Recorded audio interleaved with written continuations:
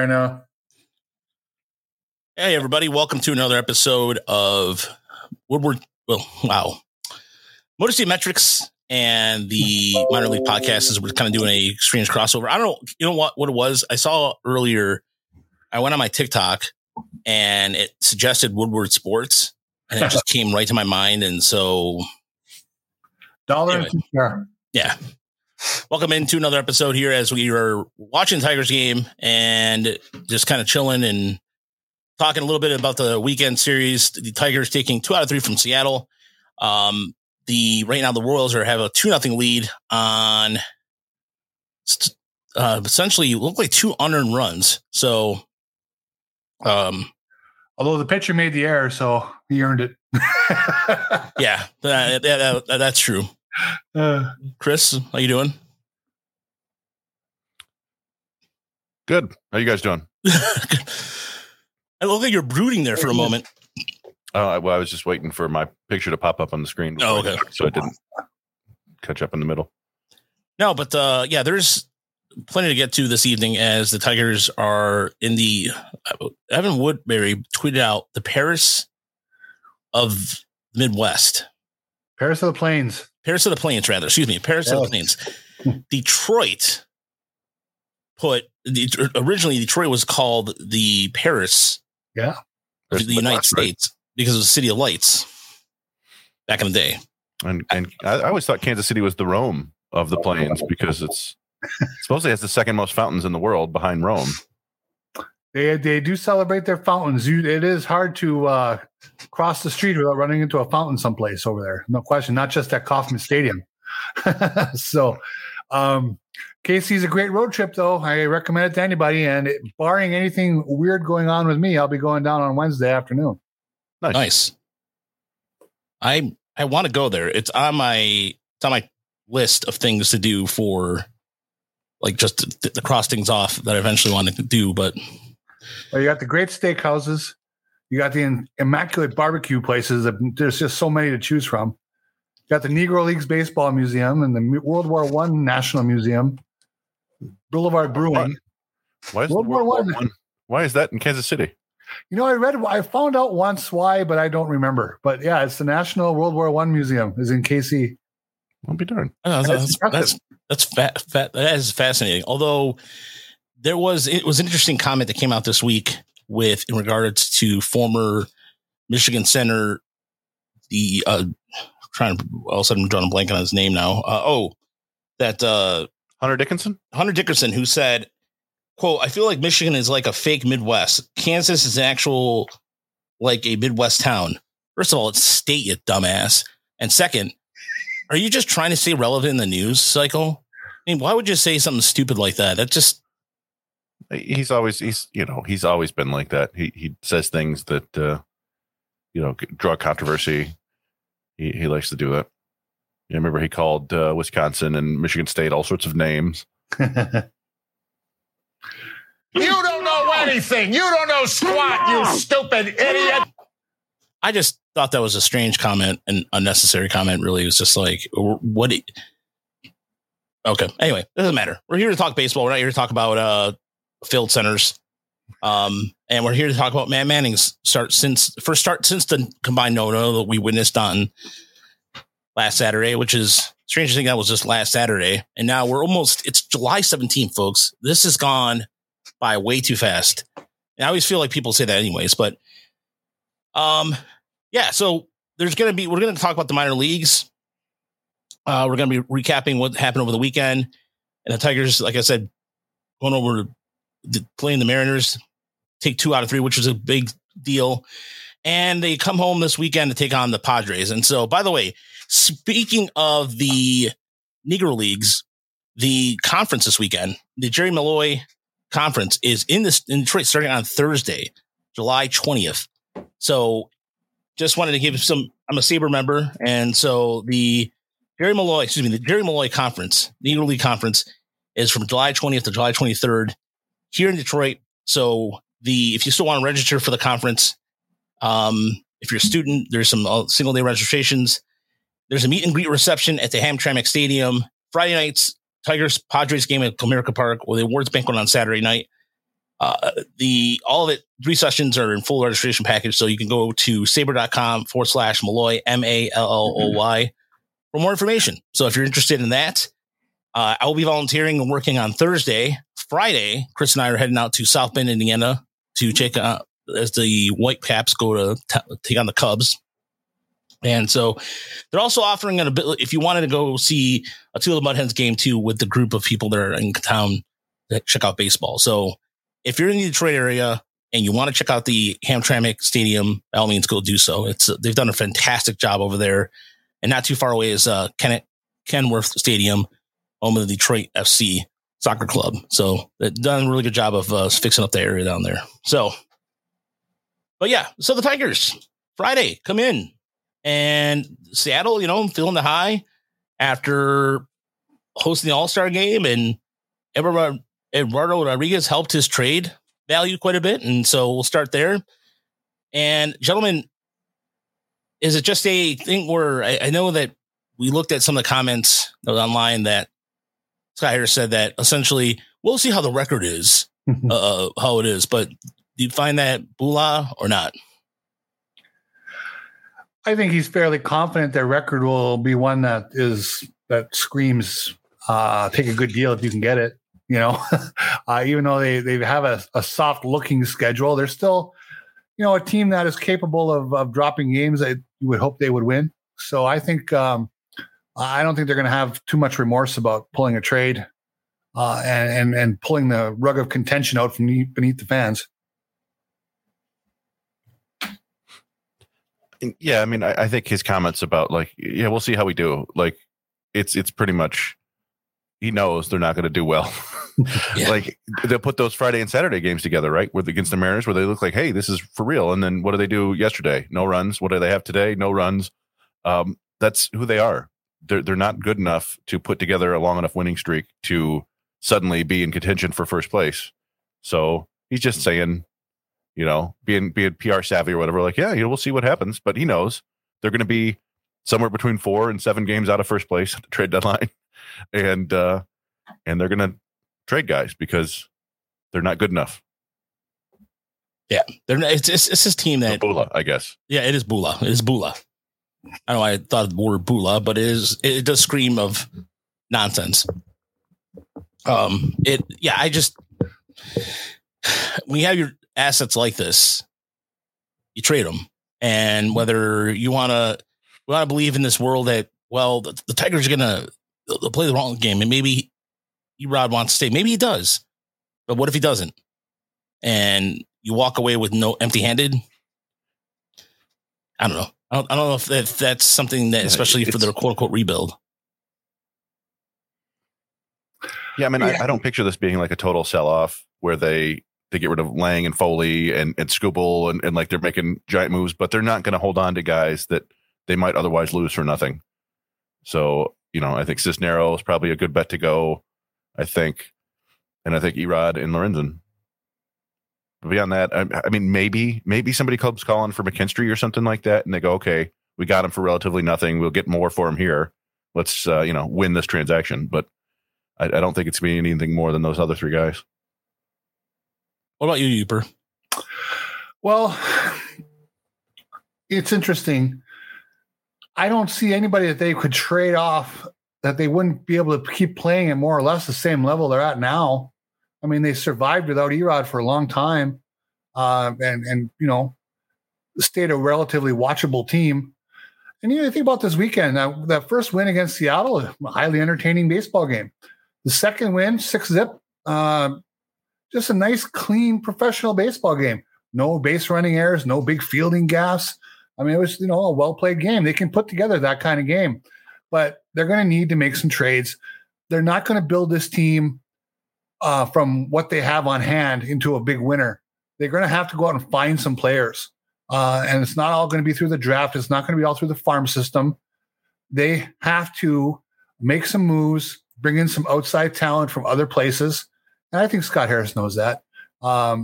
They need to find that, Steve Kemp for Chet Lemon trade eventually someday too. That'll be the fun one I'll be looking for. A challenge trade that they win. And I think they have the ability to do so. I think they have the personnel. Well, yeah, I mean, in place to do it. Sorry, Chris, go ahead. Oh, no, yeah, we were just joking around in Discord about, trades. And I was like, all right, we'll trade Scooble to the Cardinals and, Scooble and Foley and get Jordan Walker. How about that? And, something like that might be fun. I don't know if the Cardinals would do that, but yeah. So, yeah, I don't picture something like that happening mid-season, though. I think you'll see bigger deals in the offseason if they go that route. Agreed. Yeah, especially with the and Christopher in the chat said, I think the Tigers should stand pat. They're not good enough to seriously compete. However, on the other hand, their most valuable trade releases are too far important to the future, other than Erod anyway. Yeah, I mean, I've been on the boat about not trading Lang or Foley, but at the same time, if Bo Brisky does what he did over the weekend, you're gonna have to go, well, wait a minute, maybe we'll be all right. Brisky came out throwing 97, 98 pretty well. I'm not sure how long that's going to last, but he's got one of the better changeups. So you come out with the fastball and that cutter he's got. It's not bad of a combination. Everything was moving. Yeah. Nothing looked straight that came out of his hand that day, man. That was pretty fun to watch.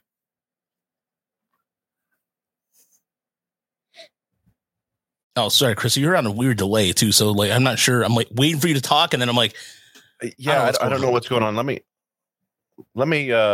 leave and come back and see if that helps. Okay. All right. So yeah, just kind of go back. I am definitely in favor if they can find a deal for Alex Lang, you do that in a heartbeat. But I've always been kind of the low man on Lang. Yeah, just throw enough strikes for me. Even when he gets guys out, he doesn't throw strikes. So, Foley, boy, he's impressive. If someone said you didn't want to move him, I could get it behind that. But at the same time, if you could get a guy, say, just on a level better than Justin Henry Malloy, okay, for Foley, do you do that? I kind of think the system needs it. Yeah, it definitely does. I think I don't know what kind of trade market we're going to be dealing with, though, Uper. I mean, you look at the AL East, which is still, you're expecting the Yankees to make a move. And somebody suggested a trade about Paul or O'Neill from St. Louis to New York, and I could definitely see that. And that's a trade that I wanted the Tigers to make for a long time, but I don't see that happening now. And I wouldn't think it much sense.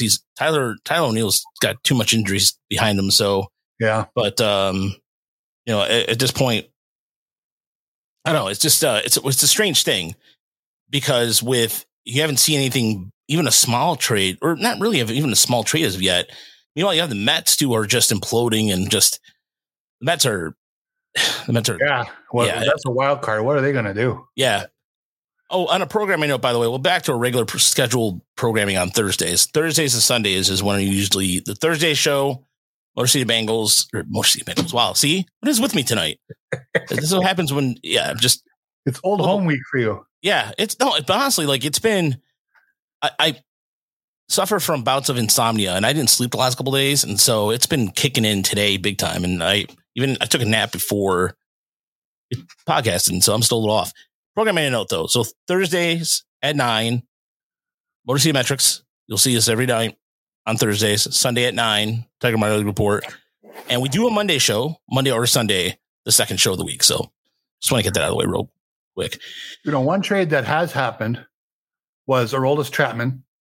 Oh, yes. So a relief pitcher.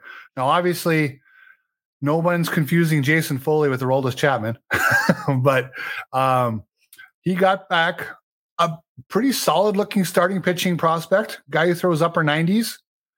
And then a 17-year-old lottery ticket in the Caribbean who people think have some skills. So if that's kind of what a reliever can get, obviously, but less for Foley than for Aroldis Chapman, I think there's something to work with there. So I think it was Big Red Machine. I think it was one of the Cincinnati Reds blog sites talked about what would it take for the Tigers to part for former Red, like a Lorenz. And so I'm trying to pull up the trade right now because I thought it was rather laughable, to be honest with you, because it was It was 3 players from the AL Central that the Reds could target that MLB trade deadline. Mhm. And they mentioned Scott Barlow, Lance Lynn. Okay, that's fine. And then Alex Lang. So they talk about the multiple years control. Let's see if I can find. But again, he doesn't even mention who. See, sometimes I don't. Sometimes, as much as I work for Fanside, sometimes it frustrates me when they don't offer. So, okay, who would you trade him for then? Yeah. Here's a premise. I mean, let us know exactly who would you trade for. I'm trying to find the guy now, but I want the Tigers to develop their minor league players. I want the Tigers to, again, celebrate a pretty good draft they've had. They're feeling pretty good about themselves right now. But at the same time, if you're right, if there's somebody that it's coming in and giving them an offer based off who they have now in the front office and that knows something, I mean, hey, might as well go for it. I would think so. And and the nice thing is that when Scott Harris put together this staff of his, he brought people in from a lot of different organizations. So hopefully they come armed with enough knowledge of some hidden gems from those organizations that maybe they could target. That's something I've been kind of hoping for as we approach this trade deadline. You know, the guy from Tampa, the guy from Los Angeles, those type of guys. So the the 2 players that this gentleman wrote that the Tigers should trade is Justin Thompson and Joe Boyle. And I'm waiting for Chris to get back because, so first and foremost, no, no, look, the Reds are loaded. You're not going to just, if you really want Michael Lorenzen that bad, give me an offer. Don't give me Joe Boyle. And you ask yourself, well, what's the Joe Boyle? What does he consist of? Okay, he's a 5th round draft pick from the 2020 draft, and he does have a really good arm. He's 6'7", 240. So it fits that kind of Tiger profile. He's got 103 strikeouts and 69 innings pitched. Okay. Good. All right. Whip of 1.67 though. So you look at that and you look at he's got 66 walks. That's the first thing I was going to ask. 66 walks and 69 innings pitched. I mean, that's a project arm and a half.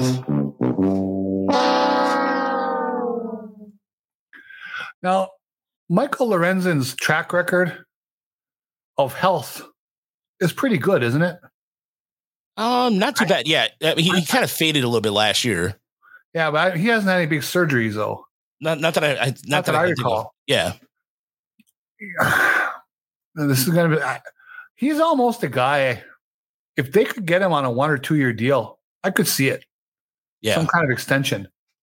I really could. I mean, he's going to be. Not that I care about Chris Ilitch's money. He should spend his damn money, but they could probably get him on something pretty reasonable. Probably less than Matt Boyd money. Yeah, or nothing else. Matt Boyd money, and I could see bringing him back if he's amenable to it. If they can't find something at the deadline that really kind of trips their trigger. Yeah, I would be agreeable with that too. He's been a good teammate too as well. A good locker room presence. So he did pitch in the All-Star game, so there's that. But by the way, the Tigers have not scored in 14 straight innings. So it's got the shades of 2022 all over it. Jordan Lyles. Guy's tough. Effing Lyles. He's a Tiger killer. Yeah, I don't get it. I don't get it at all. But yeah, so the other you're asking, okay, the Justin Thompson guy. Who is Justice Thompson? Okay, so this is the other gentleman that they were mentioning in the trade for Michael Lorenzen for the Reds. All right, let's look this over here. So he's down in high A right now. He's 23 years old in high A, which is kind of like, borderline. North Carolina. He's a right-handed bat, but I mean, 246, 354, 77. Nah, without doing a deep dive. This is just a surface look. Outfielder? Outfielder, yeah. Yeah. You know. Doesn't make us say wow. There's no wows there. Yeah. Knowing full well the Reds have a crap load of infielders and other prospect talent to go with it. So don't they have like 5 shortstops that are viable? Yeah. Oh yeah. They have an embarrassment of riches right now in that system. It's pretty. Hey, look at that system right now. That look. Their number one prospect is Noel Marte, and he's made some big leaps this year. He's had a really good season. Mm-hmm. It's a guy I like a lot. Cam Collar, third baseman. Junior college guy a couple years ago. Right? I believe so. But no, I think he just actually, he got drafted last year, the first round. Mm-hmm. They have a bunch of prospects in there. Some they even have 1-2 rookie level by the name of Ricardo Cabrera, who apparently is making some waves too. So, see, that's with the system's lack of shortstops, really, and Javi Baez being at the major league level. If you're going to trade a Foley along with, say, Lorenzen, that's what I would target as one of their shortstops. If they can, obviously they're going to have a lot of people calling about their shortstops, but that's where I'd go. By the way, Bloodwright said it's 19 innings. Last 4 Saturday's game, they didn't score 9 yesterday and 6 today. I'm just going by what I saw. Chris Mikowski just tweeted out because I just tweeted it out. I just saw it. And he tweeted out, let's see. Yeah, he tweeted out, he goes, I'm an idiot. Tigers have not scored 19 straight innings. So hey, we trust Bloodwright, man. Blood's our guy. Yeah, Bloodwright, yeah. Bloodwright runs through our veins here. That's a bad analogy. But okay. All right. So moving on. Let's go to I wanted to recap the minor leagues. I was waiting for Chris to come back. I'm not sure if and when he's going to come back. But I wanted to start with Toledo. As the first and foremost, they played Buffalo, the Blue Jays AAA affiliate. And there was one thing that I noticed right away when I was watching games all weekend: blue and blue. It's weird when they have that the Bison's blue was different than the navy blue of the Mud Hens, but I don't know, just mix it up. Just give it, I don't know. It's always so weird when you see that color. It's the one time those hideous red uniforms that the Mud Hens wear would have looked good. Yeah, the one time. Yeah, exactly. Bloodwright, thank you so much. Yeah, thank you, Bloodwright. See here. Exquisite. Appreciate it. So final line of Matt Manning, by the way, before we get to Mud Hens recap here. 5 2/3 innings, 4 hits, 2 runs, no walks, 3 strikeouts, 81 pitches, and 56 strikes. So not bad of a day for Matt Manning. No, that's a pro start right there. So the Mud Hens lose 2 out of 3 to the Buffalo, to Buffalo. Again, the pitching has been an issue for the Mud Hens all season long. The bats finally kind of coming alive a little bit, but they were limited on Friday, just 5 runs, and then Sunday to 2 runs. But they did win 7-3. And we saw Justin Henry Malloy hit a home run over the weekend. I believe Parker Meadows did as well. And it was Sunday, by the way. Sunday's game featured Solak, went 3 for 5 on the day too. So there's Chris here. All we get for that. But yeah, Toledo's pitching struggled again. It was a case of, Joey Wentz's start on Sunday was kind of laboring. 4 2/3 innings, 8 hits, 2 runs, 3 strikeouts, and 3 walks. He wasn't getting really a lot of swing and miss stuff from what I was watching, from what little I did watch. But Saturday's game, the 8-2 loss to Buffalo. They pitched against. They had to play against former big leaguer Ryu. I think Ryu's doing his rehab down there, right, Chris? Yeah. He's on a rehab right there in Buffalo. I think he's been out for over a year. I don't know if it was Tommy John or what, but yeah. I think it was Wentz. Yeah. He could have been a lot worse for Wentz. He got out of a bases loaded jam a couple different times and even left the bases loaded, I think, when he left the game. They also have an arm they have down there that I really liked. I thought the Tigers could have picked at the Rule 5 draft with Zach Pop. Totally forgot he went to the Blue Jays. I thought he went to the Marlins, or yeah, they think he made a trade. I think the Jays got him in a trade. I think. Yeah, or the Orioles even, but yeah, I remember that was the year that's right. Padu, wasn't it? I think. Yeah, I believe so. Hard throwing reliever type who was. I think the Orioles got him from the Dodgers in the Manny Machado deal.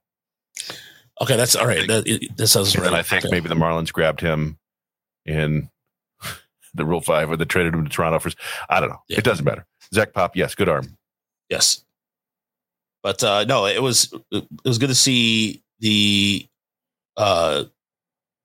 Ryu was out there, and it was just shocking to see. But yeah, Zach Rogue did not look well. No. No. I was amazed that Zach Logue pitched well in the big leagues in his outing or two. I was, because he hasn't looked good in Toledo all year long. But, sometimes it's just you get up there, the adrenaline, you execute your pitches, and you're okay. It's a thin line sometimes. But, the Toledo pitching. All it takes is a line drive hit at somebody, and you look good. Yeah, sure. Well, that's what, talking Toledo, I don't think Colt Keith has really done much in the last. I don't think he did much at all in this last series. No. He reached twice on error and had an infield single. He did make a nice defensive play at third base that we clipped and showed around. But Malloy had a solid series, and Parker Meadows had a pretty good series too. Yeah, it was pretty much about it. Toledo was kind of relatively ho-hum, if you will. And we go to Erie. Now, Erie again, the Seawolves, I think out of all the teams among the 4 teams this year, Lakeland, by the way, won 12 in a row. And it was so weird because we both totally like, how did we miss that? We was just because even Lakeland wasn't even celebrating themselves. I went back on their social media. I didn't see a lot at all. So until it got to 12, I think I didn't know it until somebody pointed out that they'd won 10 in a row, and then they had a couple comeback wins, and then they finally lost yesterday. They were trying not to jinx it. They didn't bring it up. It's a strange team. But we'll get to them when we get to them, I guess. So Hartford came into town, and the Seawolves swept them. First, Saturday's game was postponed to rain, and there was a doubleheader on Sunday, which Ben Malgeri provided the only offense in the game, and a 1-0 win on the first game, and then a 9-2 victory on the second game. But let's start with Friday's game, where it was a 3-0 shutout, and it was a good way for the Seawolves to continue the good pitching. And Leo Lockhart, who I predicted that would come out and have a strong second half of the season, first and foremost, backed up my words. And secondly, he started following me on Twitter today, which is pretty cool, actually. Nice. But yeah, went in 5 innings, 1 hit, 2 walks, 5 strikeouts. And he's the one thing that he had a big problem with when he was with the Dodgers with walks. And it looks like he's cut down his walks. Chris, I did watch a couple of his innings pitch, but was there anything that stood out to you in his performance? No, that's one I clipped the Gibson Long start. I got the Montero start. They're both on the YouTube page. They just need descriptions added. I'll get the Lockhart one as well. But he had like his career best outing against Hartford in Hartford. And I think he just seems to be pretty comfortable throwing inside to righties.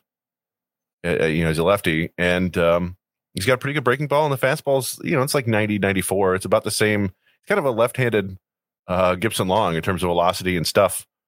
The frame is a little bit different, but he just kept him off balance. He seems to be a pretty good pitcher, like at least knowing how to, or at least, maybe the catchers are working with him. We did see the Dingler one on the IL. But I think he caught the first game. I think he caught that game with Lockhart and then didn't catch it all in the doubleheader. And the bullpen for Erie's also gotten significantly better, as the streak of not allowing any runs has been the case for Tyler Mattson, who looks like he's a guy who's going to maybe perhaps pitch in the big league someday. 5 so far in the month of July. So far in his Erie career, he has 6 innings, has not allowed a hit, nothing. Just 5 innings, or 6 innings to 7 strikeouts so far, and I believe a pair of walks. Yeah, Madison and Blake Holub. Blake Holub had a rough stretch. He was awesome, and then he had a stretch of, I think, giving up runs in 5 consecutive games, which is not ideal from a reliever.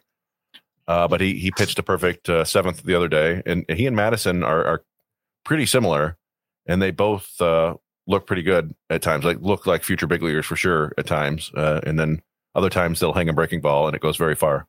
But yeah, those are two really good arms there at the back of the bullpen to add to. They have R.J. Pettit. I think Magno is back there in Double A still. Lane Henderson, by the way, Chris's favorite reliever of this stuff. You were talking. Chris and I had a good exchange about his delivery for a good 10 minutes. We're reminded of.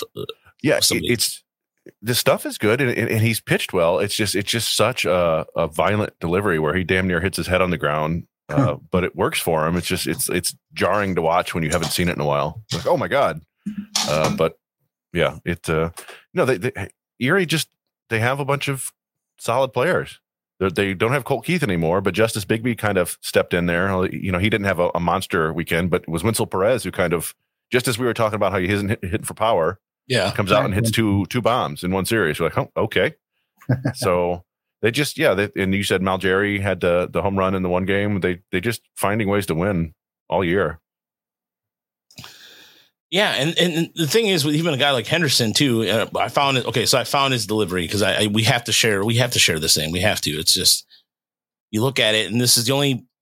Wish I had a better stuff from Erie, but this is if you want to look at how Chris was correct about this. Look how far his head comes down. That's just violent. Yeah, but he's been an effective weapon too for the Seawolves and. Again, Erie might make the postseason in the second half of the season. It's not going to, with losing Colt Keith, look like they haven't skipped a beat at all. Yeah. And they may be getting some reinforcements soon too. So it's they play well. They can't make the playoffs twice, right? They've already made the playoffs. So if they won the division again, it would go to the I know what you mean, but you're right. Like they might very well win the division the second time. Because they just keep playing well, and they're really good on the road all year. They're off to Binghamton now, which is a bummer because I think that's one of the worst cameras in the Eastern League. Oh yeah, so that's the one that literally will go zoom in and just all of a sudden go like just. Well, yeah, you'll just be watching from the third base box for the whole game for some reason. Like, what are we doing here, guys? Yeah, but everything they do is zoom in though. They zoom in, and then when as soon as a ball gets hit, they're like, we don't know. Like, I think there was like a Workman triple last year or something like that. Yeah. Somebody, and it just like zoomed in on him running. We're like, what's going on? Not every, we are fortunate that Erie has one of the better camera setups in minor league baseball in terms of stealing clips and posting them on Twitter. It's up there. Yeah. So. They're very accommodating about it because they don't mind. Yeah. They do not mind whatsoever. But Justice Bigby, let's talk about him. We're going to be, by the way, we're working on our top 30. So thanks to our viewers who were like, hey, you know what? Why you have a top 25? We want a top 30. We're like, all right, cool. So we're accommodating and we're going to do a top 30. We're working on that currently right now. Bigby will probably be on it. Big hint. I mean, if we didn't put him on there, people would just be like, what the hell is wrong with you guys? But yeah, he's having a phenomenal, even in the Hartford series, he was kind of, he had one game where he didn't have anything to at bats, but still, nevertheless, the guy continues to be an effective hitter for Seawolves. And at some point you have to be going, okay, you know what? You got to take this guy seriously as a prospect. So kind of like Kerry Carpenter. So at some point he was a thing. It is. Well, he wasn't a thing before that. It is. Yeah. It's pretty similar. It's Kerry Carpenter was just hitting for so much power that was like, geez, what's this guy doing? In Bigby, it's more like he's just hitting for a ton of average and he's showing enough power, but and when you watch him, it's like this guy's a hitter. Like I posted a clip the other day of he had 2 hits in one game, and the second one was an inside fastball that was, and it wasn't like dominant.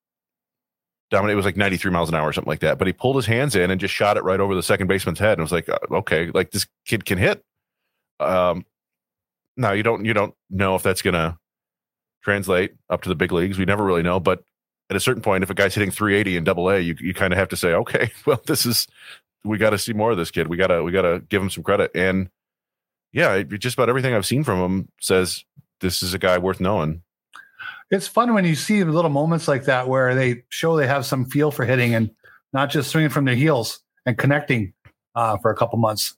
Yeah, and I think it might have been a 1-2 or an 0-2 pitch or something like that. So he was just like, all right, I've got to fight this off, and he was strong enough and was able to get the barrel enough on it to knock it to right center.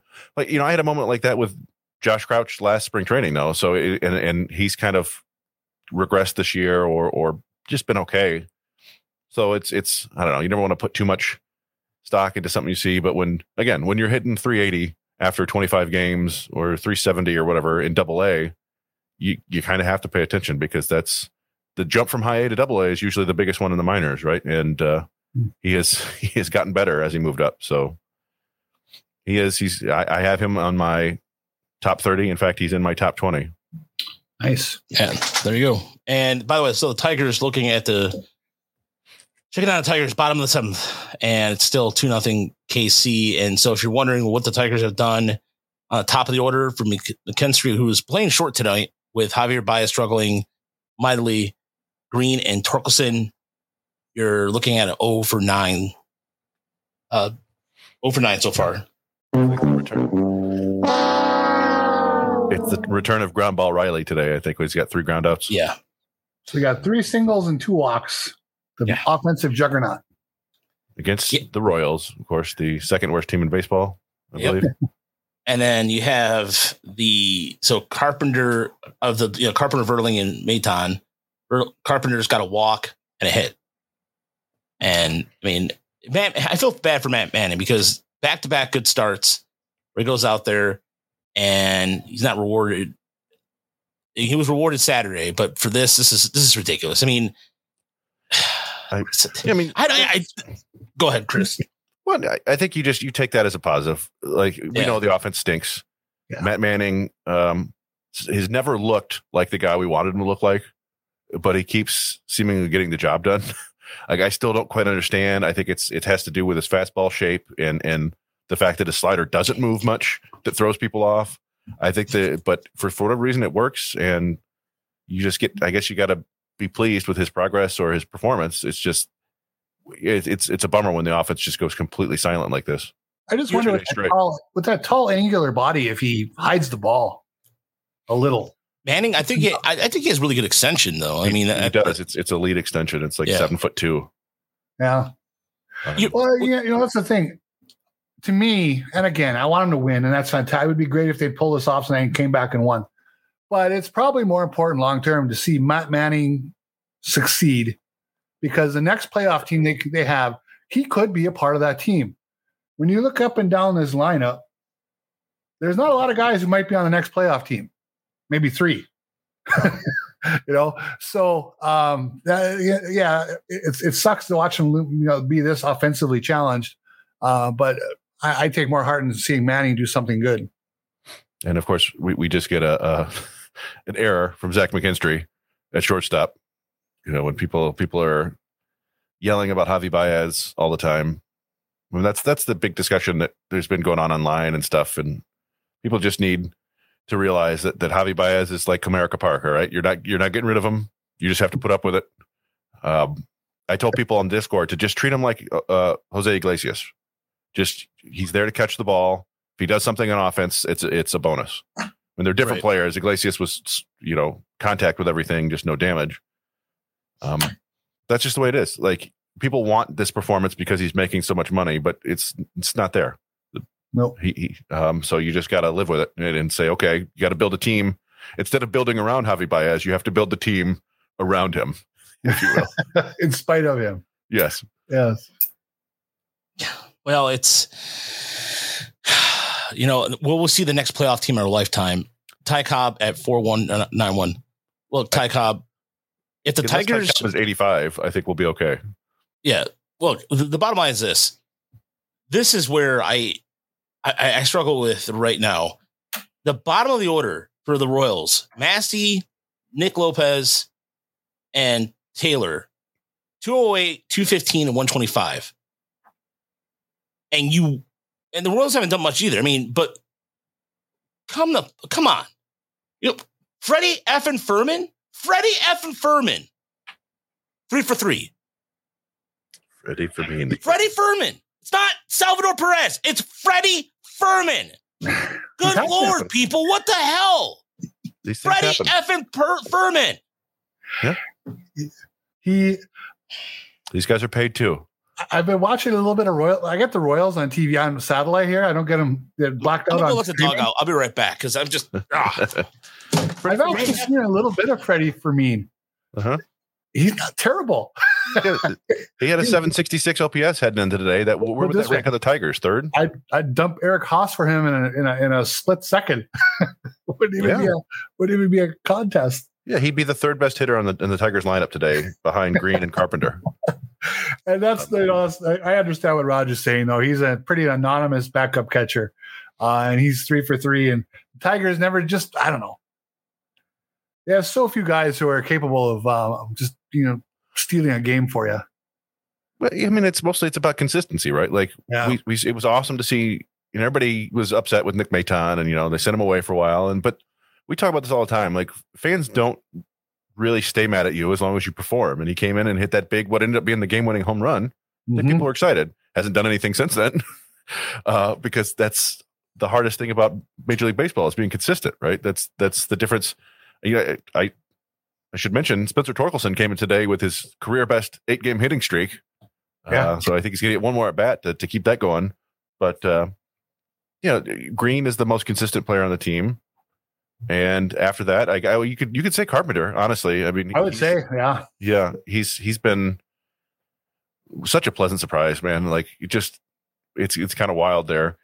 And that home run, that home run he hit the other day on the high heater. That was a solid 2 inches above the strike zone, maybe 3.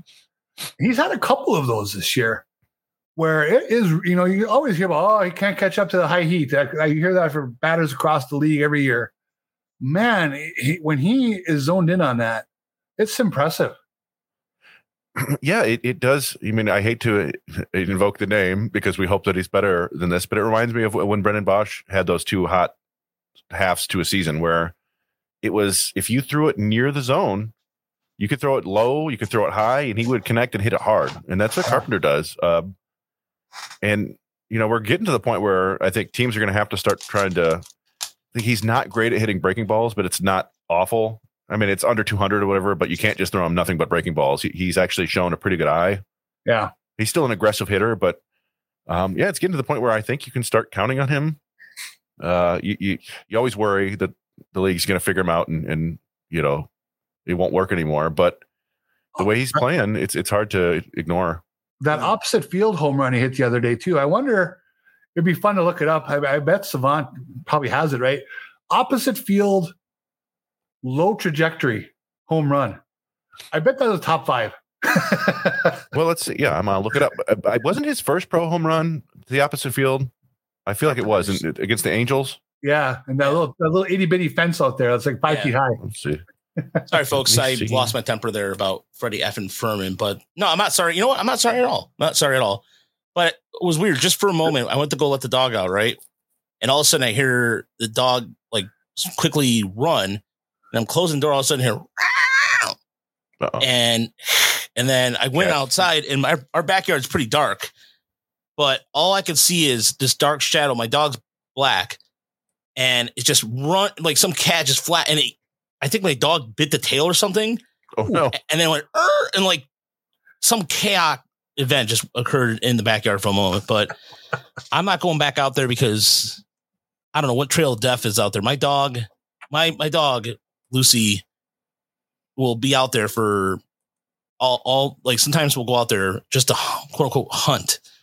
And the next day when I go out to let her out, or I'll go in the yard to pick up her, poop or whatever, there's something dead lying somewhere. And it's such a unnerving thing. Cause it's like the Jaws music's going in my head, like going, all right, what am I going to find here? Oh boy. Oh crap. The Castillo yard where squirrels go to die. Yeah. My dog, look, because Dearborn Heights, or where I live in Dearborn Heights, Dearborn area, there is a rat problem and it's embarrassingly bad. It's just the city sucks. Anyway, Matt Damon is there.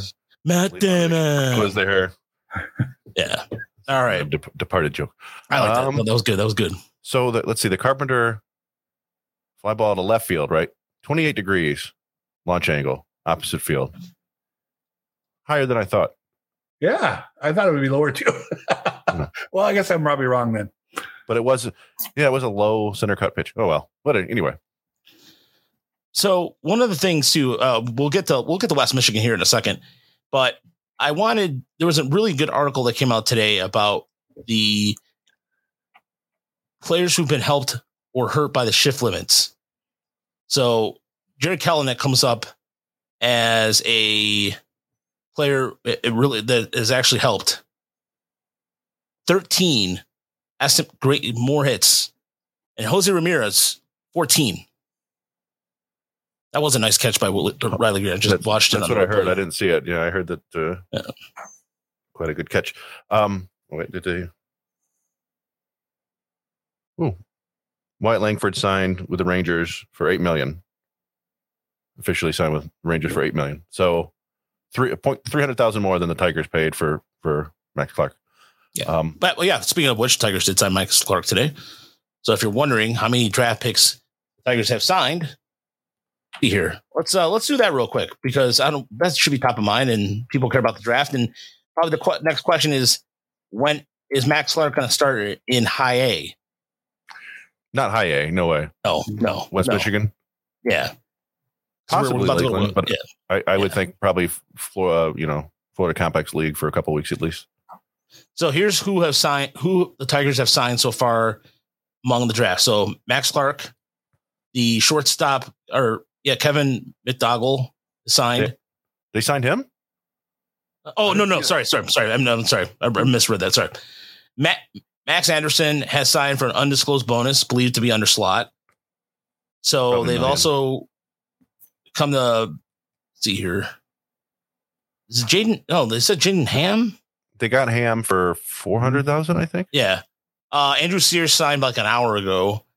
They've signed Brady Cherowick, the catcher in the 15th round, and that's about it as of right now. Well, I think Bennett Lee and the catcher from Wake Forest, and then the pitcher from Missouri State also signed, but also for undisclosed bonus. Did Beck sign or did John Beck sign too? I thought I saw something about Beck. John Beck, the shortstop. I think Epic in our Discord. Yeah. Said that Peck and who else signed? Sears. I don't know where he saw that though, but he said that, and then Sears, Callis announced that Sears had signed afterwards. So I'm assuming that Peck signed. Gregory Peck. Yeah. I don't know what we think of Big Ten pitching, but I've seen, as living here in Iowa, you see a fair amount of Nebraska stuff. Mm-hmm. Max Anderson hits. I mean, I don't know what that means as a pro, but man, as a college guy, that dude just hit everything from high, low, breaking stuff, fastballs, whatever. Yeah, you wonder. I mean, he's a guy who had a pretty high chase rate this year, but also made contact with everything. So he may just be one of those guys who just hits, like you said. It'll be interesting. But there are pretty damn good arms in the Big Ten. At least you're seeing good stuff. Not necessarily the cream of the crop, right? But you got Brody Brecht down there, who's probably going to be a top 5 pick next year. Yep. George Klassen was one of the hardest throwers in baseball this year from Minnesota. He didn't know where it was going, but he was there. And Iowa usually has multiple pretty good arms. They had another guy drafted. I forget his name right now, but yeah. Is it Langenberg or something like that? I was thinking Langerhans or something like that. Yeah. Ryan Langerhans. So it'll be interesting. I am very curious to see what happens with him, because you'll see some people say that his swing's not going to work in pro ball. And I'm like, okay, well, let's see if it works. I would like to see this. So, by the way, Chris, when you're resetting the computer, I wanted to throw this at you because Big Blog Red Machine threw this out there for a trade for Michael Lorenz. Before I forget, because I wanted to get. I don't know, Justice Thompson and Joe Boyle. I mean, Joe Boyle, great, 100 strikeouts over 60 innings, but also 66 walks. I don't know. I wanted your take on it because I know we've seen Thompson for Dayton, but I just thought it was like, come on, really? Are we just throwing crap on a wall and see what sticks? Yeah, kind of. That's. I mean, I don't know how much you value Lorenzen. I mean, he's an all-star, right? He's pitched pretty well, right? But you're getting him for 12 starts, something like that. And, technically he has plenty of bullpen experience. Maybe if you make the playoffs, he can come out of the bullpen for you. I don't know if you want him being one of your 3 or 4 playoff starters, but yeah, I mean, Justice Thompson was a guy who got off to a really good start. I want to say 2-3 years ago for North Carolina, and then just kind of tapered off over the course of the season. I think he went like the 3rd or 4th round. He's a very athletic outfielder, but I don't think he hits enough to make it to the big leagues. I mean, maybe 4th outfielder. And like you said, Boyle was a guy who never threw any strikes at Notre Dame, but he's got a huge arm. Right. And huge guy, too. He's like massive dude. There's a couple outings last year where he absolutely dominated the Whitecaps. It was like 5 innings and 12 strikeouts or something like that. But yeah, if you can't throw strikes, what good are you? So honestly, I didn't think it was the worst trade deal. I just don't think the Tigers would take it, right? That those aren't their kinds of players. It's from a value standpoint. Maybe you're talking about a couple 35 plus FV or whatever, guys that lottery tickets sort of. Maybe you can make a tweak here or there, but yeah, I don't know. It'll probably be the Al Avila special there. I mean, that's an Al Avila trade if I've ever seen one. We'll get something for him. Yeah, it's not quite as bad as the Robbie Grossman, Chris Anglin return or whatever. But Chris Anglin, who's not on the team anymore. Yeah, I mean, 87. Yeah, after losing the first game against Lansing, the Whitecaps came back, sold out crowd. They had big crowds over the weekend out in Comstock Park as they came back Saturday night, won 3-2, and then won 4-2. As now they, like I said, they're going to be headed out to South Bend this week. We'll be out there Friday night. So if you are out in Central Indiana, by all means, come by and say hello to us. Thanks to Pick from Discord, who's going to be hosting us. So it's going to be pretty cool. And fingers crossed that Jackson Jobe gets promoted to West Michigan, but we'll see. Yeah, fingers crossed. Noah wants to know, do you guys know when Peyton Graham will be back? We haven't heard anything as of yet. Not an update or anything. So no, and oddly enough, so Ryan Kreidler came back on Saturday. He got 2 plate appearances for the Florida Complex League Tigers. Walked in one. I don't know what he did in the other one, and then he was DH. Only 2 plate appearances. Felt kind of low, and he didn't play today. So I don't know if reckless speculation is maybe he went out there and tried it and was like, no, this isn't it. But yeah, we don't know. Haven't heard anything on Peyton Graham. There have been a handful of other guys that Garrett Burhan went on the IL for West Michigan. We mentioned Dingler. A lot of guys just kind of, you look at the transactions log and oh, he's on the IL. All right. Didn't know that. By the way, we did hear that potentially Young will be up within the next week. So yeah, that's that might. I don't know how they'll massage that roster.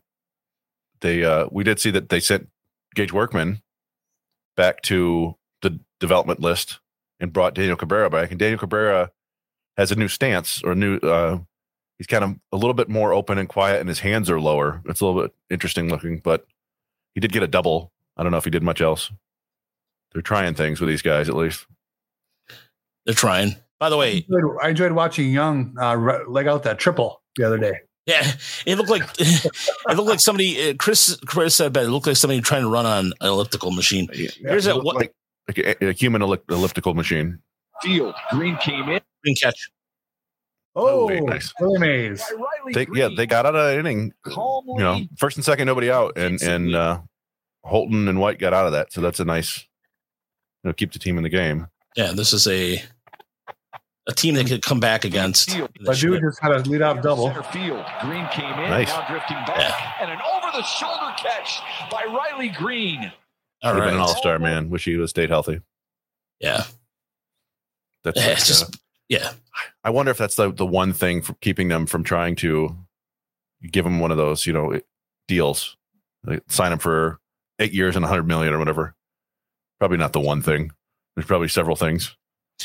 By the way, Detroit Degenerate says Badu still looks injured while running looks limpy. Ever since even Toledo, we saw that. I thought he looked a little stiff.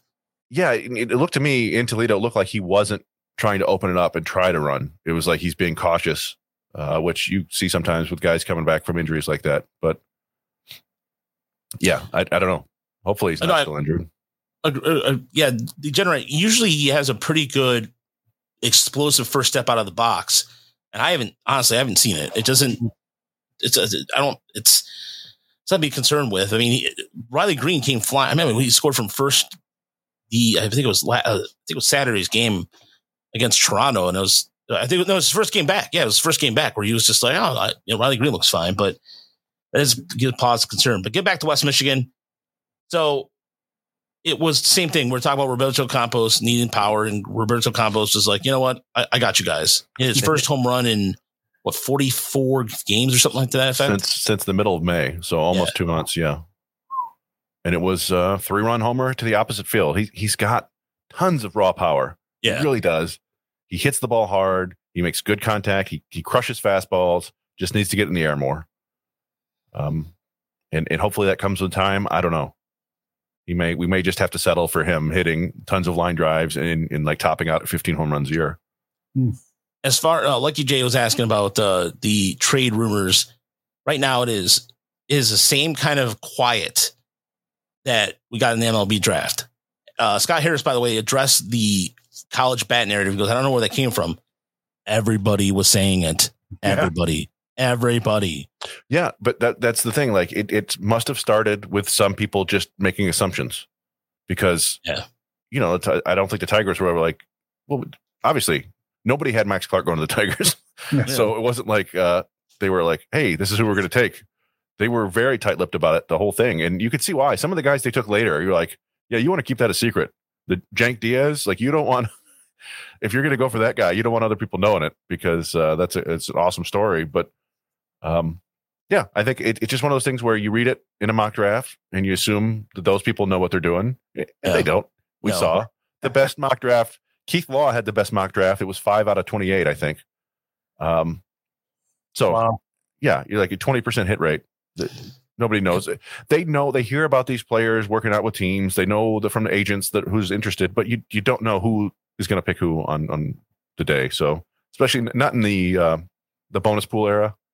Like there was I don't remember what year it was, but Jim Callis got like the first 20 plus picks right in a mock draft once back before the bonus days. Because you just knew that there wasn't any thought of pulling money around. People kept putting Walker and Martin to the Giants in the first round, and they ended up getting him in the third round, their third pick, I think, or second pick, and giving them like $3.5 million or something like that. It's tough to know. Yeah, I think I don't even want to look at my mock draft. I think I got 1 or 2 right of the top 15, which hey, that's not bad, but or top 10 or 2 out of 10, which is not good, but whatever. So, Michael Myers, I was gonna have Skeens at number 1. I was like, then I changed my mind at the last moment. So that's me second guessing myself. But at any rate, getting back to West Michigan. Yeah. Young, we've heard might be heading to Erie, and he continues to hit the ball pretty well. A decent series over the weekend, but Brady Allen too. Brady Allen picked up the game a little bit as well. Brady Allen's a solid minor league player. He's really helped them. He plays awesome defense in the corners. He can fill in at center.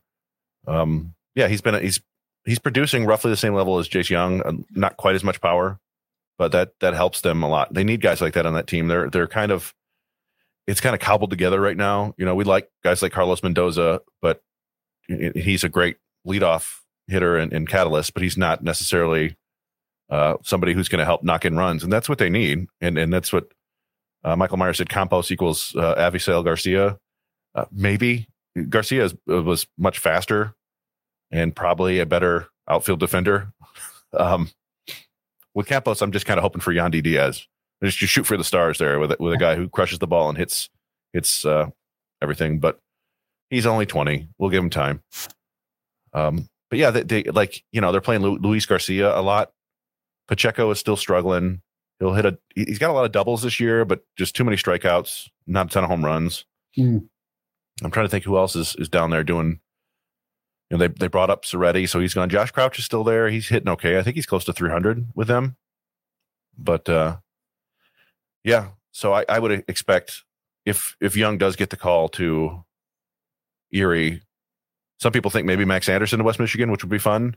I think maybe it's time for Luke Gold to get the call up from Lakeland. He got off to a terrible start last year, a terrible start this year. But in the last 2 months, he's hitting like 330 with power. Wow. And I think that means it's probably time for him to move up. Yeah. And he is more of a natural second baseman than anything else. So maybe we'll see him.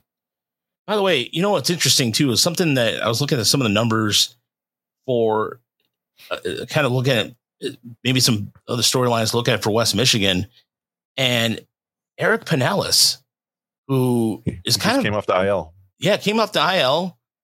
I mean, he still has an issue with walking still, but I mean, it's intriguing arm because heading into you can look at his numbers, 30 strikeouts in 26 innings. The walks are still an issue, but I mean, last year he struck out 62, but it walked 44. But that's an arm that it's still intriguing because, I mean, his ERA is at 2.05, excuse me, but his whip is actually significantly down. But I don't know, just a name we haven't really mentioned before. I mean, he's a guy that has long been, they've loved his fastball for a while now. You see, like Baseball America, it's like the best fastball grade in the system. I think he's actually toned it down a little bit. Yeah. Like he'll hit 97, but he's trying to throw more strikes and stuff does play. But yeah, he's a work in progress there. Alvarado is back with West Michigan right now. He's pitching fairly well outside of a couple really blow ups. Yeah. So another strong start from Troy Melton on Saturday too. I mean, it was a decent start. I mean, it was 6 hits in 4 innings, but still it was a good start. He battled his way through it, in other words.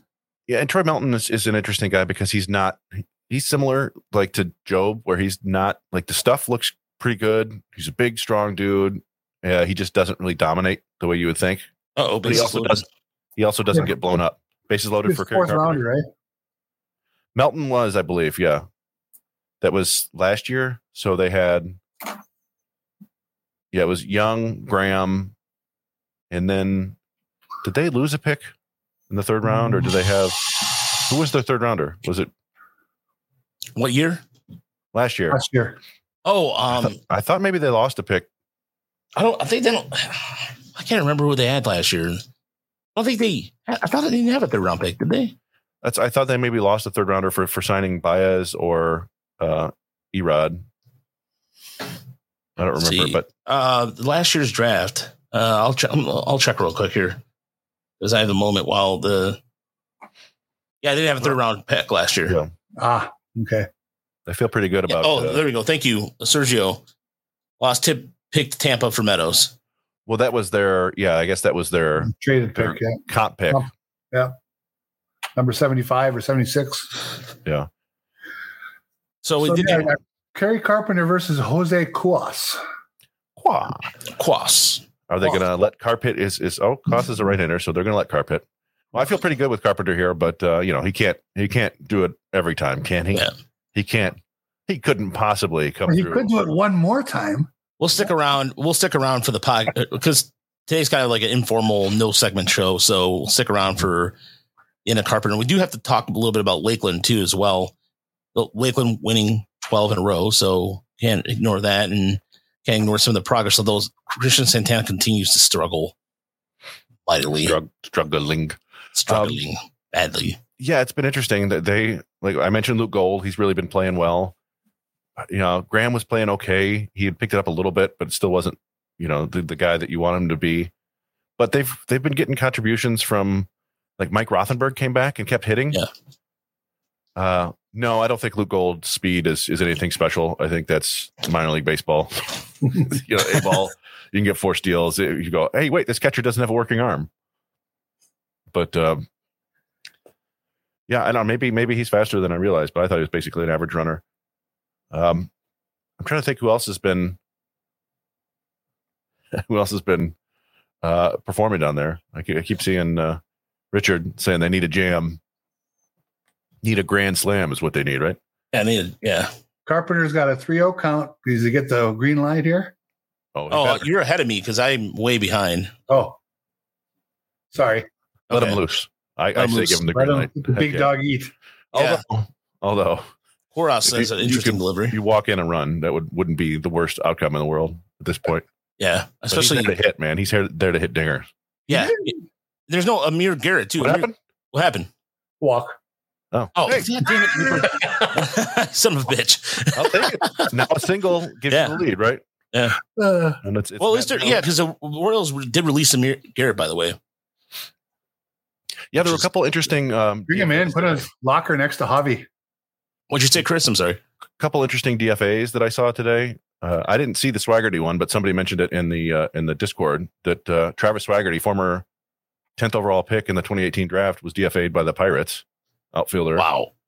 And fall from grace. Genesis Cabrera, the hard throwing lefty from the Cardinals, was DFA'd. And that one kind of interests me because his results haven't been there, but it is a big left arm. And I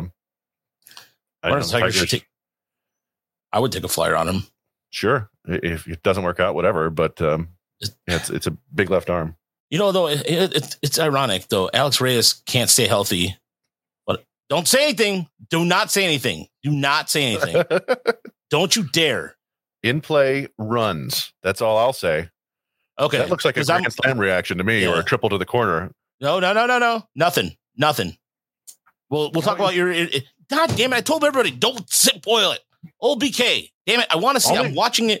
This is what I'm doing. I'm watching it right here on my screen. Well, this is it. I don't get copyrighted. This is exactly what happened when they faced Lyles last time. Yeah, it was. Here we go. Yes. Yeah, there we go. Burling. Matty Vierling. How about that? All right. Thank God. Get Jason Foley up. What was that? I'm sorry, Chris. Be nice to get Maton a hit here. I said he was veering towards respectability. It was a bad pun. I'd like to see Maton get a hit here too, or a walk. It's all good. It's nice. It's all good to see them come back. It's all good. Okay. Old BK. I'm sorry about that, man. I got a little fired up there. I'm sorry. Nothing personal at all. I'm sorry. Yeah, that was a nice swing by Verlander too. Spoiled for me. I had the protective bubble. I just don't understand how. I don't care. Wait, I don't care either. No, but are you watching the Valley Sports feed? No, I'm watching Game Day. Oh, okay. I am blocked out on streaming with Kansas City. I can see KC over the satellite. I just don't have a TV in this room. Oh, what are you saying, Chris? I'm sorry. Out swinging. So yeah, for me, we have DirecTV. I'm like 50 seconds behind. So listening to the audio on the MLB app is like 2 minutes behind. It's incredibly frustrating. Oh yeah. DirecTV is like 50 seconds behind. I watch on my computer and I can get it through my work VPN. I have a work VPN to do my work. And so I just log on to my work VPN and then I can watch the Tigers games. And it's like 40 seconds ahead of my TV. It's super frustrating. If someone hits a home run or a big, like 2 RBI double, I get a text before I get anything else. Yeah, we get those with the minor league updates too, which it can be helpful if you're trying to get video clips, but it's usually only when runs score or whatever. But so we got a question here from Noah Conley.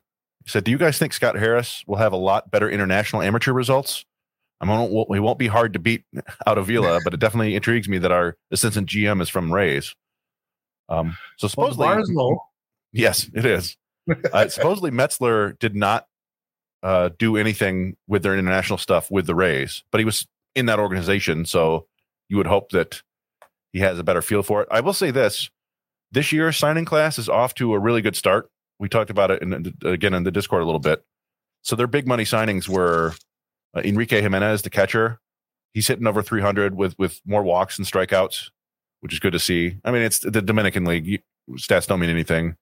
They also gave $1 million to Anibal Salas, who is a athletic center fielder, and he's putting up Raylan Perez stats. If you guys remember Raylan Perez from last year, it's like he's got 4 homers, he's got 7 steals, it's like 25 walks and 26 strikeouts. So he's all over the place. And then the youngest player in the class who barely made the cut, he was like 2 weeks from having to be in next year's class. Christian Perez. He's played like 8 games. He's hitting 360 or something like that. And he just hit his first home run today. So it looks like it's a pretty good crop. We'll see. Once those guys get to the States, you have no idea. But yeah, I don't know. I would, like you said, it's a pretty low bar. It'd be hard to be worse than the Avila administration was on the international market. Although we talked about Campos. He's pretty good. Yeah. Kaider Montero looks like he's pretty good. So those are 2 potential, notches in Avila's belt, if you will, on his bedpost. His unspoiled belt. Yeah. A belt that's seen better days. No, but the real quick, the one thing. So Lakeland, by the way, they did win 2 out of 3. They scored 14 runs on the opener on Friday at Tampa, and that kind of stands out because this offense has been kind of not really discussed. There hasn't been really much to write home about, but Jenkins, by the way, who took over first base, Andrew Jenkins, big dude. I mean, you see that guy. He looks like a guy who looks like a great, exactly. You see a Grateful Dead concert. By the way, Dan Fernandez did remind us that Avila did find us Al Albuquerque. I thought that was Dave Dombrowski, though, wasn't it? Well, that was when Dombrowski was the GM. I don't. That's true. Yeah, no, you did. Yeah, but it may have been. Like, I remember we used to hear stories about, like, oh, that was Al Avila working that deal. Al Avila found him. I mean, it was just Al Avila was responsible for JD Martinez, or Al Avila was the one working on the Michael Fulmer trade. And maybe, but when he was a GM, he didn't find many of those things. I guess you could the Reese Olson for Daniel Norris worked out pretty well, but. Okay, so Dan. Okay, so that see, the thing is, Dan's probably right about that, because I know that he had, I think it was. He insisted on Isaac Paredes because a scout told him that they should go after Isaac Paredes.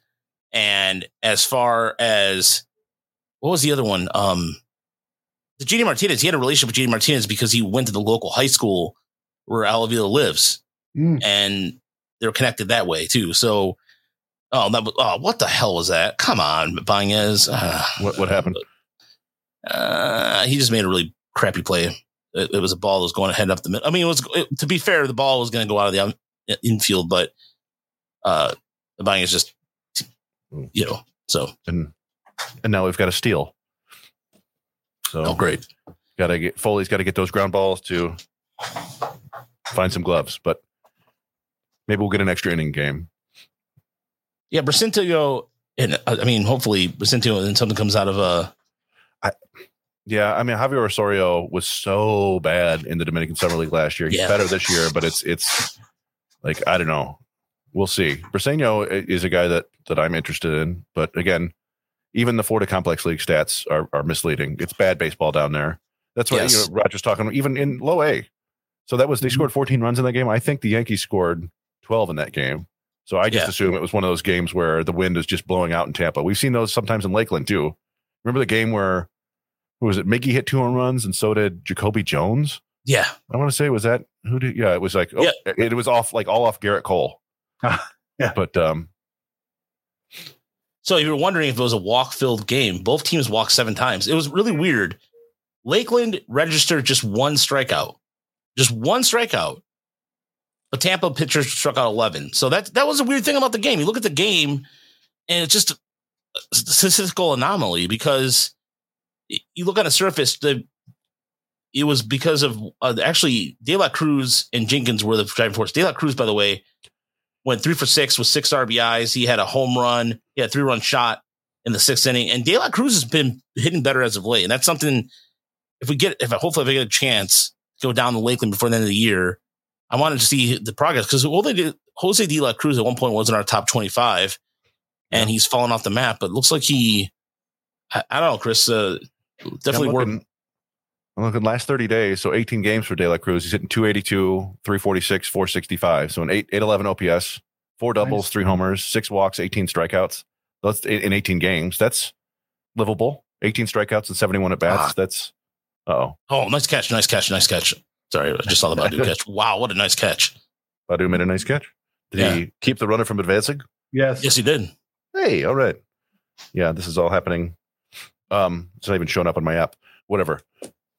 It's happening in many different dimensions around the internet. Yeah, it is. Well, the other interesting thing about Lakeland is they're doing this with pitching that is, we talked about Marcano a couple times, but it's mostly pretty anonymous pitching, right? Yeah. I'm looking. Colin Fields has a 1.93 ERA over the last 30 days. Marcano, Jackson Jobe is there, so that helps. He's been pitching pretty well. I'm looking. yeah, it's just not a ton of big names. Boom. Yeah. Uh-oh. Punch out, man. Oh, okay. All right. Oh, That you can gotcha. celebrate. That's fine. Yeah, is that your strikeout call? I try it when there's less than 2 out. I do a forward, and then men on base, you got to do it in front of you, so you're always still looking at the field. Uh-huh. But if it's the third out, then you can go to the side and do the big punch. Nice. So Larry Love asked about why doesn't fully dominate with the stuff he has. I think I mean, he does. What do you, like, why does he not get more strikeouts? Is that what you mean? If he gets more, because I think if that's the question, then honestly, I think it's because he pitches that sinker's heavy. He's got a heavy sinker too, and it's not like a strikeout pitch. It's pitch. Wow, he did dot the corner on that. It is. It's the nature of his pitch. Yeah, the sinkers, pitches that move horizontally, are generally not strikeout pitches. It's the pitches that move vertically. The curveball, the fastball. Yeah, those tend to be your strikeout pitches, unless you have like an insane changeup or whatever. And that's kind of a vertical pitch too, a splitter changeup like that. But yeah, I mean, among guys who throw sinkers, he's up there in terms of dominance. Like, I don't think his numbers are quite as ridiculous as like Zach Britton was back in the day, but Zach Britton was just about the best sinker baller I've ever seen out of the bullpen. Yeah. It's tough because sinkers are really actually, they're just easier to hit, and you're putting yourself in danger sometimes of just giving up some rough hits. Like that was very beginning of the year. Foley came in, I think the first 2 games he came in with men on, he got ground balls both outings, but they just were in the wrong spots. Right. Some of that's just bad luck. But yeah, I mean, he's still pretty damn dominant, I would say, for what his bread and butter pitch is. Yeah, again, if it was something that if he was not getting swings and misses on his, like if he threw a curve or a slider, that'd be a different story altogether. But even in the complex league wise pitching, Chris, it seems like even there's been a few guys that have kind of made a little bit of a standout, right? I mean, again, this is all stats though. It's just, again, this is what sucks. This is the part of time of year that sucks, is because I wish we had the complex league here or even some in Dominican, but there's nothing. So we're on the same level as you, as anybody else, looking at the data. And yeah. Detroit General Rick Porcello had a hell of a sinker. Yes, he did. That was his best pitch, and it took him 4 or 5 years to really learn how to pitch outside of that, right? Before he actually had a couple good years and then won a fraudulent Cy Young award, but whatever. Yeah, I mean, the complex league to me is most interesting because of who's going to be there soon. Yes.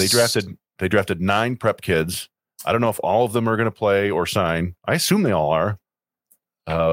Maybe one of the guys 5 will, for sure, right? I mean, so 10? We know Clark signed. McGonagall's going to sign unless there's a medical, right? And that's the one holdup with all these guys. We've heard that Wilson and Rucker are going to sign. Jack Diaz is going to sign. And after that, it's like Hanford. And then the 3 kids they took at like, the 16th, 17th, and 20th round? Oh, the 20th round guy, wasn't he a bigger name prospect that just kind of fell because no one thought he was coming? I don't know. He was one of the guys who had a profile. Like if you go to MLB, Jonathan Rogers or something? Yeah, they had a profile for him. But I don't think he was ranked among their top 250 or anything like that. They just happened to have a profile for him. But he was the one. So the one thing I keep pointing out is all those guys were not committed to what you would call grade A baseball schools, right? They weren't committed to UCLA or LSU or Vanderbilt. Like Evans was UNC Charlotte. Yeah. The Tigers used to take high schoolers at the end of the draft, kind of as a favor pick or just get in relationships with them or just in case something fell apart. Or Mario and Pemba's son. Yeah. But these guys, so the Ferris kid, I think from Houston, he was committed to Texas State. Yes. Which is like where Johnny Valenti went, or I don't even know if it's John. No, Valenti was like St. John's. There was another kid they had another kid who was kind of like John Valenti, who was a 4-year player at Texas State, whose name is escaping me. But the other kid is like Eastern Kentucky, the lefty from Florida. And then the 20th rounder is Louisiana Lafayette, which had a great year this year. I think they made the tournament. Yeah. But not traditionally a college baseball powerhouse, if you will. So I think they've got a chance to sign all those kids, and they're going to head to the Complex League in Lakeland, and it's going to suddenly make those teams a hell of a lot more fun to pay attention to. So, by the way, Evans has retweeted that, the Tigers stuff. And so as far as him potentially signing, so it's. Which one is that? The Danielle Evans, the pitcher. Oh, yeah, the kid from, I mean, he was a college pick, so I think he's going to sign for sure. He was from Vanderbilt and then UNC Charlotte, you said? Yeah. Well, I saw that the 20th. He also pitched at the Trenton Thunder too in the developmental league. Yeah, the draft league. I think the 20th rounder follows the Tigers minor league report account. So yeah, there you go. There you go. I wouldn't do that if I weren't going to sign with the Tigers. So knowing full well you're going to be on full reel every time you do something. So, but I think we did follow him, so maybe he just follows everybody who follows him. I don't know about that. Well, I just remember years during the Dombrowski drafts. Remember there was a year they had during the 40 draft pick era, right? There's 40 picks. Mm-hmm. Tigers had like 38 college guys. It might have been 39. It was such a different philosophy. If they get 9 guys in a 20-round draft, they didn't take a high school player last year, I don't think. Maybe right. No, not. Yeah. I was looking at our Twitter. We should follow some of these players. We don't do a good job of following people. Now I just realized that it dawned on me. I mean, I don't know. I still feel weird being a 40-year-old following these teenagers and 20-year-olds, even if they are baseball players. I'm like, oh, this is true. I don't need to know what they're doing and what they're liking. Yeah. I don't really care at the end of the day. For me, it's if we can play baseball by all means, but it is strange sometimes too. Like when Lockhart started following me earlier on Twitter, I was just like, okay, cool. Yeah. But it is. I mean, it's cool because when you have belief in a player, like the Andre Lipsius thing, yeah. But either way, or Cole Keefe, for example. Cole Keefe was an early adapter of the minor league report. He followed us pretty quickly, remember that, Chris? It was all. Yeah. I mean, he was definitely a guy who he loves baseball. He'd like to go back and look at his clips, right? Like there are some players who are like that, and I don't blame them. Yeah. I like, if I were, I used to be the kid playing NHL 94 who would stop and replay that goal over and over and over again just to make my friend angrier and angrier. That's how I was not doing the cheat move. No, I'm not doing the cheat move. I was not coming across the crease and do the cheat move. That was the way I used instant replay. I would just go around the net and then shoot top shelf every time. Yep. In your face, Tom Barrasso. Yeah. And my favorite was victimizing Ed Belfour because I hated Ed Belfour with the Blackhawks. Ed Belfour, those goalies back then, Ron Hextall. Anyway. Yeah. Let's get back. Let's see if we have any questions on Twitter. So, by the way, it was funny. I posted this last night on Twitter. I went to Dairy Queen to pick up some ice cream for the lady, late night run. And I see I see a license plate that says D Booker, Phoenix Suns, and really tinted windows. I mean, these windows you could not see into the car. Nice. And I was thinking to myself, well, maybe he was driving. 94 is right there. So he's from Michigan, right? Yeah. So we did get, okay. So from Stephen Butts, we did get a couple questions on Twitter from this evening. Even with the injuries and possible trade the deadline deals, Tigers are going to have a surprisingly crowded pitching staff.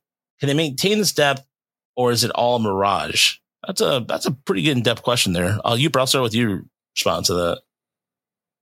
Could you read it one more time? I missed. Oh, sure. Even with injuries and possible trade line deals, Tigers are going to have a surprisingly crowded pitching staff. Can they maintain this depth, or is it all a mirage? Whew, that is a great question. I'm assuming it means after the trade deadline? Correct. Yeah, I think it gives them the depth is more reason why you just move Erod and Lorenzen without even really questioning it if you like the return. But, they aren't going to force a lot of innings on Manning. They're not going to force a lot of innings on Skubal. They're going to have plenty of time plenty of ways to use everybody who's available. So I think, they can maintain what they have. Okay. I think it's unlikely just because pitchers constantly get injured.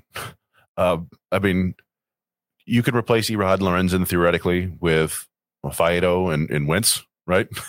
But that's kind of a downgrade based on how the other two, the veterans, have pitched this year. And then if somebody gets hurt, who are you going to? It sounds like they want to keep Brisky in the bullpen. Who's the next man up? Is it Jack O'Loughlin? Is it Sawyer Gibson Long? Is it? I don't even know who else they have on the 40-man who could fill in starting there. I guess Casey Mize could come back and pitch a few games, but so yeah, I mean, I think it wouldn't shock me that if in any trades they make, they do end up getting a pitcher who's a AA, AAA, almost ready to contribute. Just maybe might not be on a 40-man, but I don't know. Yeah, I just knowing how pitchers get injured, it's hard for me to imagine that they're going to be okay down the stretch. I think it might get kind of ugly. We might get some Drew Hutchison style, Willie Peralta style starts down the stretch. Ashton Goodell. Ashton Goodell, yeah. No. I kid. No, and Michael Mayer brings up a good point. The Turnbull could be back by mid-August, but I don't see Turnbull being a Detroit for too much longer. The way the way that whole thing's been going down, it's been strange, really strange. Yeah. So I don't. If Turnbull can be even, they're like, oh, he's healthy. Okay, go. If they can trade him, they'll probably trade him. The whole thing's been weird. Since the Scott Boras signing, Scott Boras took over as his agent. Mm-hmm. So the other question we had, so we got already, like, who do you think gets traded and what does the return look like for them? Honestly, with this, I will say this. Whoever the Tigers are trade or have in mind, they're in the war room they have. It's somebody that fits that profile they're looking for. Somebody that controls the strike zone. But the problem is that it could be. There's no pattern. We're not establishing a pattern or anything. The Tigers have, like, for example, when they signed Freddie Pacheco, I was like, wow, that's a pretty good deal considering the live arm that St. Louis let go. And then you realize, oh, St. Louis probably saw something that he was injured or something and let him go. But still, they saw something there. And so I think if there's a prospect they identified, they'll identify him for three things that will help the Tigers do better, which is they need more power in their lineup. They need more pitching. So maybe a left-handed starter or a reliever. And more importantly, some team, like they need some more versatility in the outfield too. So if they can identify those three players, by all means, but it's so broad. I can't really specify if, like, for example, like the foregone conclusion going to St. Louis. St. Louis is a crapper right now. They're kind of too far back, but then go ahead, Chris. Their GM has come out and said that they're selling. Their goal is to get pitching. They want pitching. So I was like, all right, well, have a Turnbull and give us and have a Skubal and give us a Walker, and we'll see you later. How about a Mason Wynn? I'll take a Mason Wynn. Yeah. If tell me this, here's one thing I've been seeing from a lot of folks on Twitter, and just for fun reading, they want someone who is quote unquote nearly major league ready in return for all these trades, which I guess would always be nice. But do you care? I mean, is that a big deal? I think I would want the best player you can possibly get, but does that mean I want, a $2 million international signing who's 17 years old? Probably not. I do think I would want somebody at least in high A who might be ready to go to double A. Just, again, it's like that Reese Olson sort of level prospect where they might be a year away, but could be pretty good. That makes a ton of sense to me. Yeah.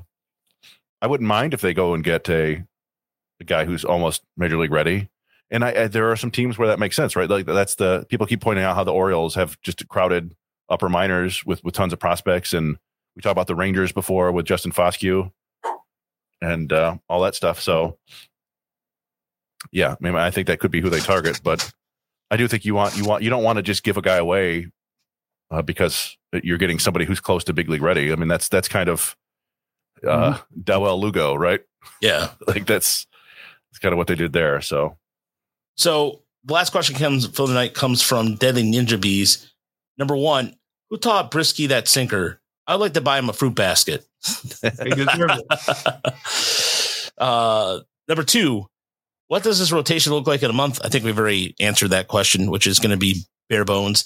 And number three, which player are we not talking about that'll get an audition soon? You know what? I'm gonna quickly chime in with two players that we're gonna see and get an audition soon. So Gibson Long, I feel like he's gonna maybe get an audition to see what he. Again, that's just more of like that's my long shot, but my reality is somebody along the lines of like we can see Parker Meadows here the next month or so get an audition. So someone tweaks a hamstring or something, you got to believe in that outfield. There's no reason not to give him a look at this point. He's been pretty steady for a while here. All right, yeah. Go ahead. Yeah, I can't think of anybody that would shock us to see, like, get called up. I'm trying to think. And the Tigers win 3-2. There you go.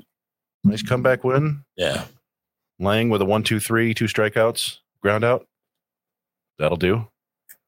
Increases the trade value. Yeah, blood. Yeah, there you go. Oh, you subtly increases the trade value there. No, but hey, nice work, everybody. Yeah. Way to will the Tigers to a comeback win. Me yelling about damn Freddie Furman maybe helped. I don't know. Yeah, I take responsibility for a little bit of that. Sure. But no, the sinker. I don't know. I've always felt like he threw a sinker, or he threw a. I thought it was more of like a. I don't know if it was a. I think it was a cutter. It looks like more like a cutter to me, but. So I remember you're talking about Brisky. Yeah. I recall him being like a four-seam changeup guy mostly, but I want to look to see on Baseball Savant because I thought it was like his fastball had nice ride and a decent spin rate on it. But so maybe they did start working on the sinker because his fastball was getting hit. Let me look at, as I said, checking the old Baseball Savant to back this up. Well, whatever it was getting some really good movement. It was starting on the inside corner and then just getting inside right on their hands, and they couldn't do anything with it. It was really fun to watch. Yep, blood right. He did it. He got a 1-2-3 ninth. So, yeah, you know what, Crayola. The reason why the only 3 outfielders listed in Toledo's roster. So, what you could see is the reason why I talk about maybe Parker Meadows getting an opportunity is at some point they got to figure out what they're going to do with him. I mean, he's on a 40-man roster, so they're gonna bring him up for something. But what I could see happening to make sure I have this right, because I was trying to make sure I have it was also even to the abundance of pitching that Erie has right now. So Brian Packer, by the way, has been moved is now going to be listed as a pitcher. So what you could see is, I think at West Michigan right now, a guy like Brady Allen could see some time at Double-A. So either the likes of Brady Allen could see potentially a time in Erie. You could see. I don't think Campos is going to. I think Campos is going to stay in West Michigan the entire season. But right now, there's 5 outfielders right now in West Michigan: Brady Allen, Lazaro Benitez, Chacon. Chacon's on the development list. Sorry, and Dom Johnson. So, and Austin Murr, who plays outfield and first base. Yeah. So you could see. I don't know. I can see Brady Allen going up there at some point, and there you go. But yeah. I mean, Trey Cruz has come back down to earth, but it wouldn't shock me maybe if he gets bumped up to Toledo at some point. Malgeri's doing okay. They can handle center field with somebody else. Winsel Perez has played plenty of center field already. I mean, he's back mostly to second base, but maybe they bump him up and have him play center. They've got some options. Did you see that Pinick got put on the developmental list? Yeah, right before the All-Star break. Okay. Yeah, and so I didn't know if that was just because the All-Star break was coming up and they wanted to get him a break there, but I was a little bit shocked by that. But maybe they're working with him on something. They want to. Maybe they have been working with them on something and it hasn't quite clicked in games, so they just want to take some time off and maybe maybe develop another cutter. Maybe. I mean, I think that would help him. Cutter school, the Robin Long School of Cutters. All right. On that note, cuts. On that note, we're going to end the podcast. Thank you so much for listening to us live on Motor City Bengals. God damn, I did it again. Motor City Metrics. $1 in the jar. $1 in the jar. Sorry. And Tiger Monthly Report. What's up, Chris? I will point out, I looked at Brisky. Brisky's throwing harder this year, but he threw his sinker last year, but only 7% of the time. And so far this year, in one outing, 27% of the time. So it definitely seems to have been an emphasis of his. since coming off the injured list. So. Get him an edibles fruit basket. Those are pretty sweet. No, nice.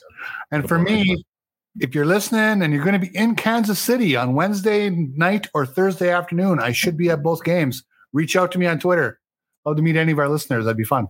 Yeah, awesome. we have a listeners, or I will say this. What I love about our listeners is that they cover the United States pretty well. We have a couple guys. We have a couple people who live in Indiana. Elton, our man, shout out to Elton, who listens to the podcast on a regular basis. He's out in Indiana. But yeah, we'll be out in South Bend on Friday. And we'll have a show on Thursday, recapping the series with Kansas City. Hopefully it's a sweep. And go to our patreon.com/Tiger Minor Report, because we're getting some really good content you're not getting anywhere else. And I'll tell you why, because Jerry is a damn wizard. Jerry is I feel like Jerry is not telling us something. I feel like Jerry works for the FBI. He's not telling us, or some sort of rocket science. But he's a secret weapon. He's our Oppenheimer. Yeah, he's an Oppenheimer. Yes, he is. He's an Oppenheimer. I can't wait for that movie to come out this weekend, by the way. Speaking of I think we just got a nickname for him. I like it. I like that too. You know what, that's gonna stick. Chris, I don't know about you, but him calling him that name, but Oppenheimer, Oppenheimer. Ooh, it's even better. There we go. Yeah, but he did a profile on Luke Gold. So player profile, advanced data. This is the reason why you should go to our Patreon. So patreon.com/Tiger Minor League Report, and we'll be working on a top 30, which will be out hopefully by the beginning of next week. I've told Chris I was going to do it today, and then everything fell behind at work. But shame. Yeah.